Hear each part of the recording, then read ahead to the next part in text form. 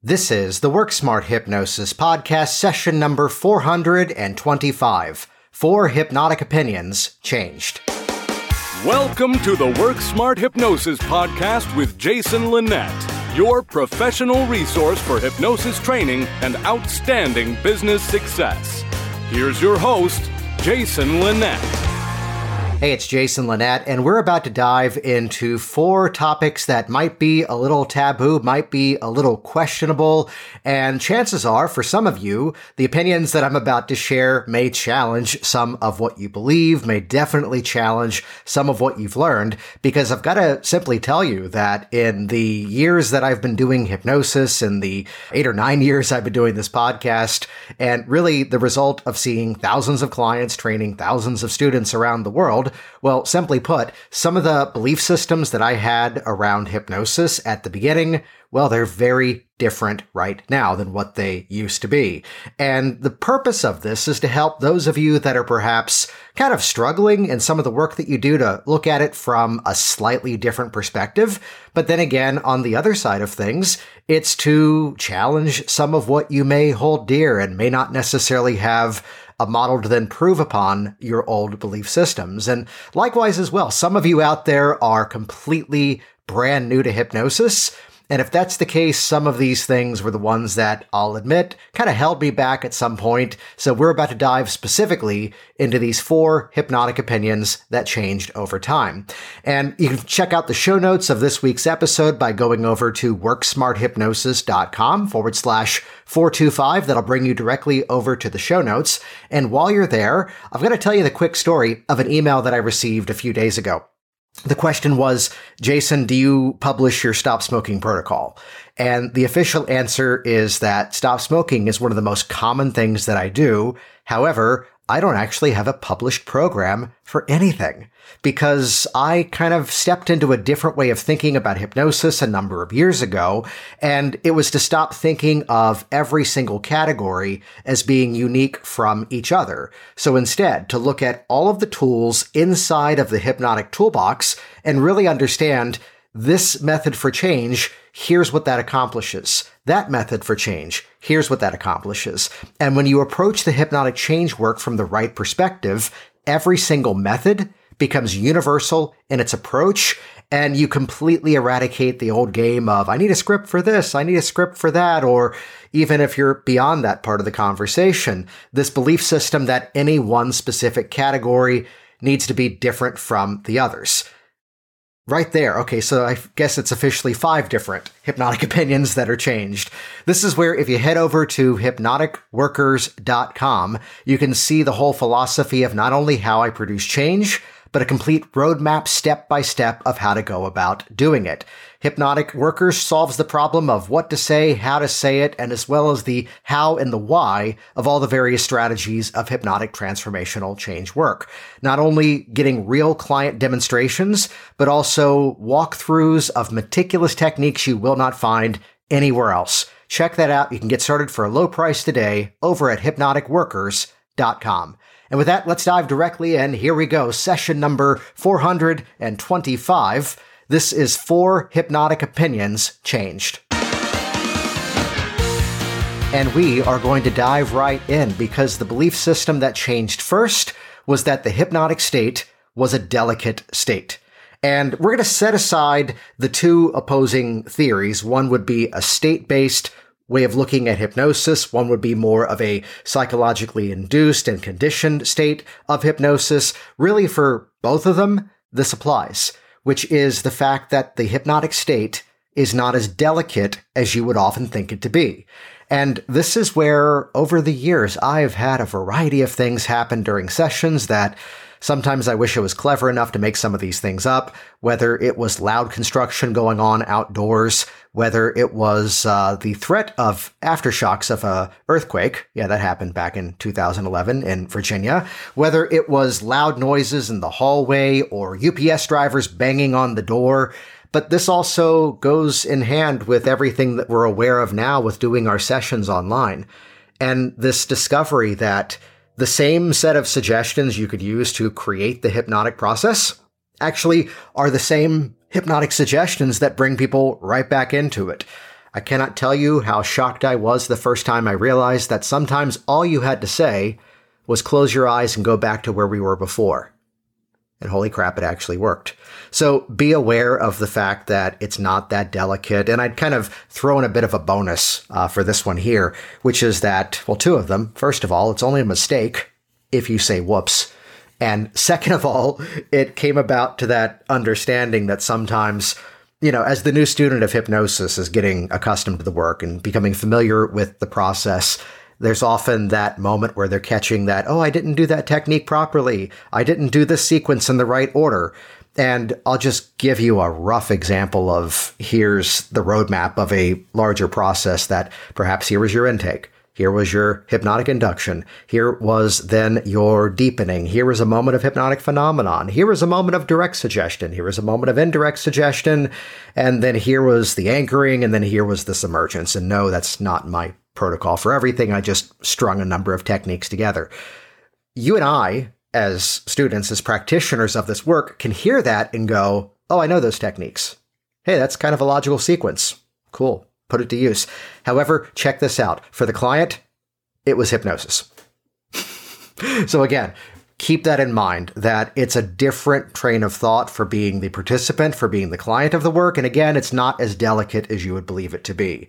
Second of all, of these opinions that changed over time, I can look back and I can understand this may ruffle some feathers, that there's sometimes this intention of making elements of the work seem a whole lot more complicated than it needed to be. Moments where I can even think down to the length of courses sometimes, which, no, just because something was 3 days longer than another program doesn't necessarily mean it was better.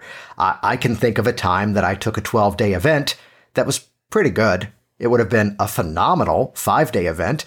And I can think of 2-day workshops that I went to that really could have been a 1-hour seminar at a conference. Yep, that happens. I've also had 20-minute conversations that changed everything that I do in my hypnotic work. So oftentimes there's this intention to overcomplicate for the sake of overcomplication, to make something seemingly more difficult as if perhaps sometimes, let's call this out, to brand it as if it was something brand new, when really instead it's coming back to the core linguistic patterns that make this hypnotic process work. So really, the second shift of opinion was that the work that we do at its core is a whole lot more simple than often we're led to believe it to be. And for those of you that have gone through either Hypnotic Workers or trained with me in real time with the Work Smart Hypnosis live events, it's the fact that every single method at its core can be dialed back down to simply pacing and leading. As this thing happens, that thing happens. As you focus on that feeling, you can follow it to the first time you felt that way. Hey, look at that. Regression is pacing and leading. As you focus on this inner conflict, you can become aware of that part of you that wants for things to move forward and that part of you that's holding you back. Hey, look at that. Parts therapy is pacing and leading. As you take a deep breath and relax, it helps you to go even deeper. Hey, the hypnotic induction is pacing and leading. So it's this lecture that one time had a student of mine say, Jason, somehow in the opening 30 minutes of class, you enhanced everything that I did in the hypnotic work. And you also ruined every other training I had been through up until then. And the intention of that was that he was putting all these different techniques up on a pedestal from the idea that this one's magic, this one's special, when really instead, once you understand the core linguistics, this is why we focus so much on how and why the methods actually work inside of Hypnotic Workers over at hypnoticworkers.com. You then know why it's working and not just, I've got these 3 sheets of paper. When I read it, people just overcome their fear of 3 sheets of paper that aren't printed on cardstock. Hey, let's move on to the third opinion that changed. And this is one that quite simply is, to be fair, the motivation as to why I recorded this week's episode. I changed the way that I do a hypnotic pre-talk about a decade, about 10, 12 years ago or so.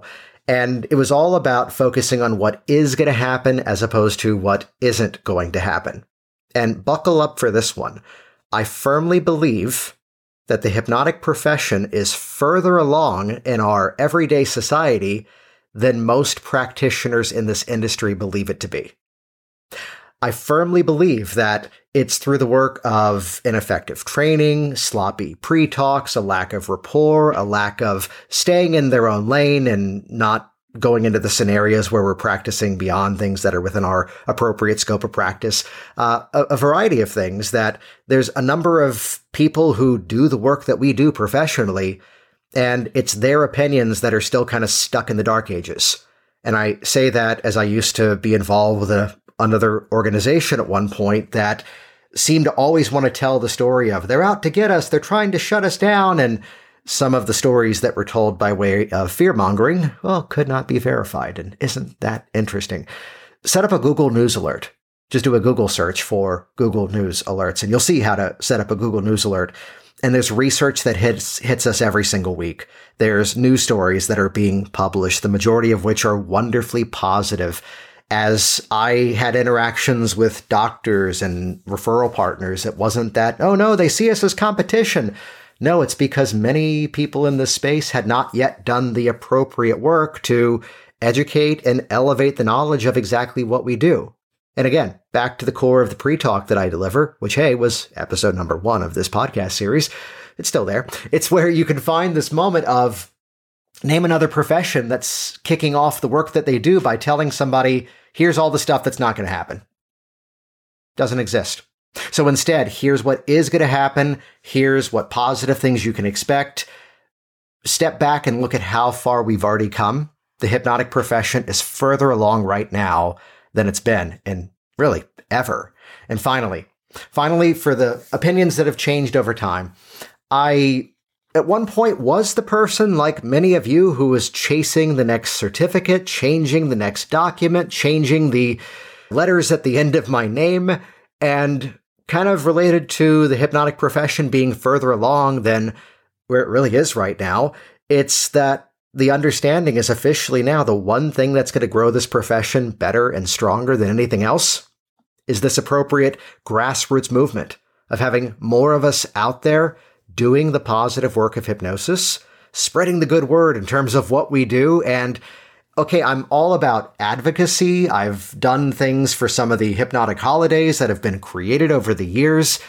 Yet here's where we can catch in some of those moments. It's a lot of us engaging with our own stuff and not truly bringing in the public, the real people, the muggles as much as we should.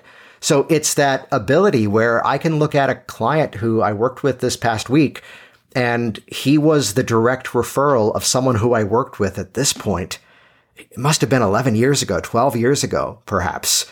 And as she's been out there for more than a decade telling the story as to how hypnosis changed her life, all these years later, she met a friend who had the same issue that she previously had, and there was that connection. Here was that referral. And the wonders of the online era. I'm working with him online this week, once again, because the process has a reason to continue onward. So it's to look at, oh, we need advocacy. Oh, we need to do these press releases, which, yes, those are great. I firmly believe in them. I teach how to do them inside of our Hypnotic Business Systems course at hypnoticbusinesssystems.com. More importantly, though, get out of your office, get out of your own space, get out into the world and work with the real people. That's what's going to move things further along than anything else. Hey, it's Jason Linett, and once again, thank you so much for leaving your reviews on this program, for sharing this in your social media channels. And once again, you can head over to the show notes for this week's episode over at worksmarthypnosis.com/425. This is episode 425. And while you're there too, check out hypnoticworkers.com. Dial in the exact how the techniques work and why they work to take everything that you approach in this hypnotic space, make it a universal strategy for change. That's how you build that unstoppable confidence. That's how you make the work exciting. That's how you become even more effective. Become a hypnotic worker by heading over to hypnoticworkers.com. Thanks for listening to the Work Smart Hypnosis podcast at WorkSmartHypnosis.com.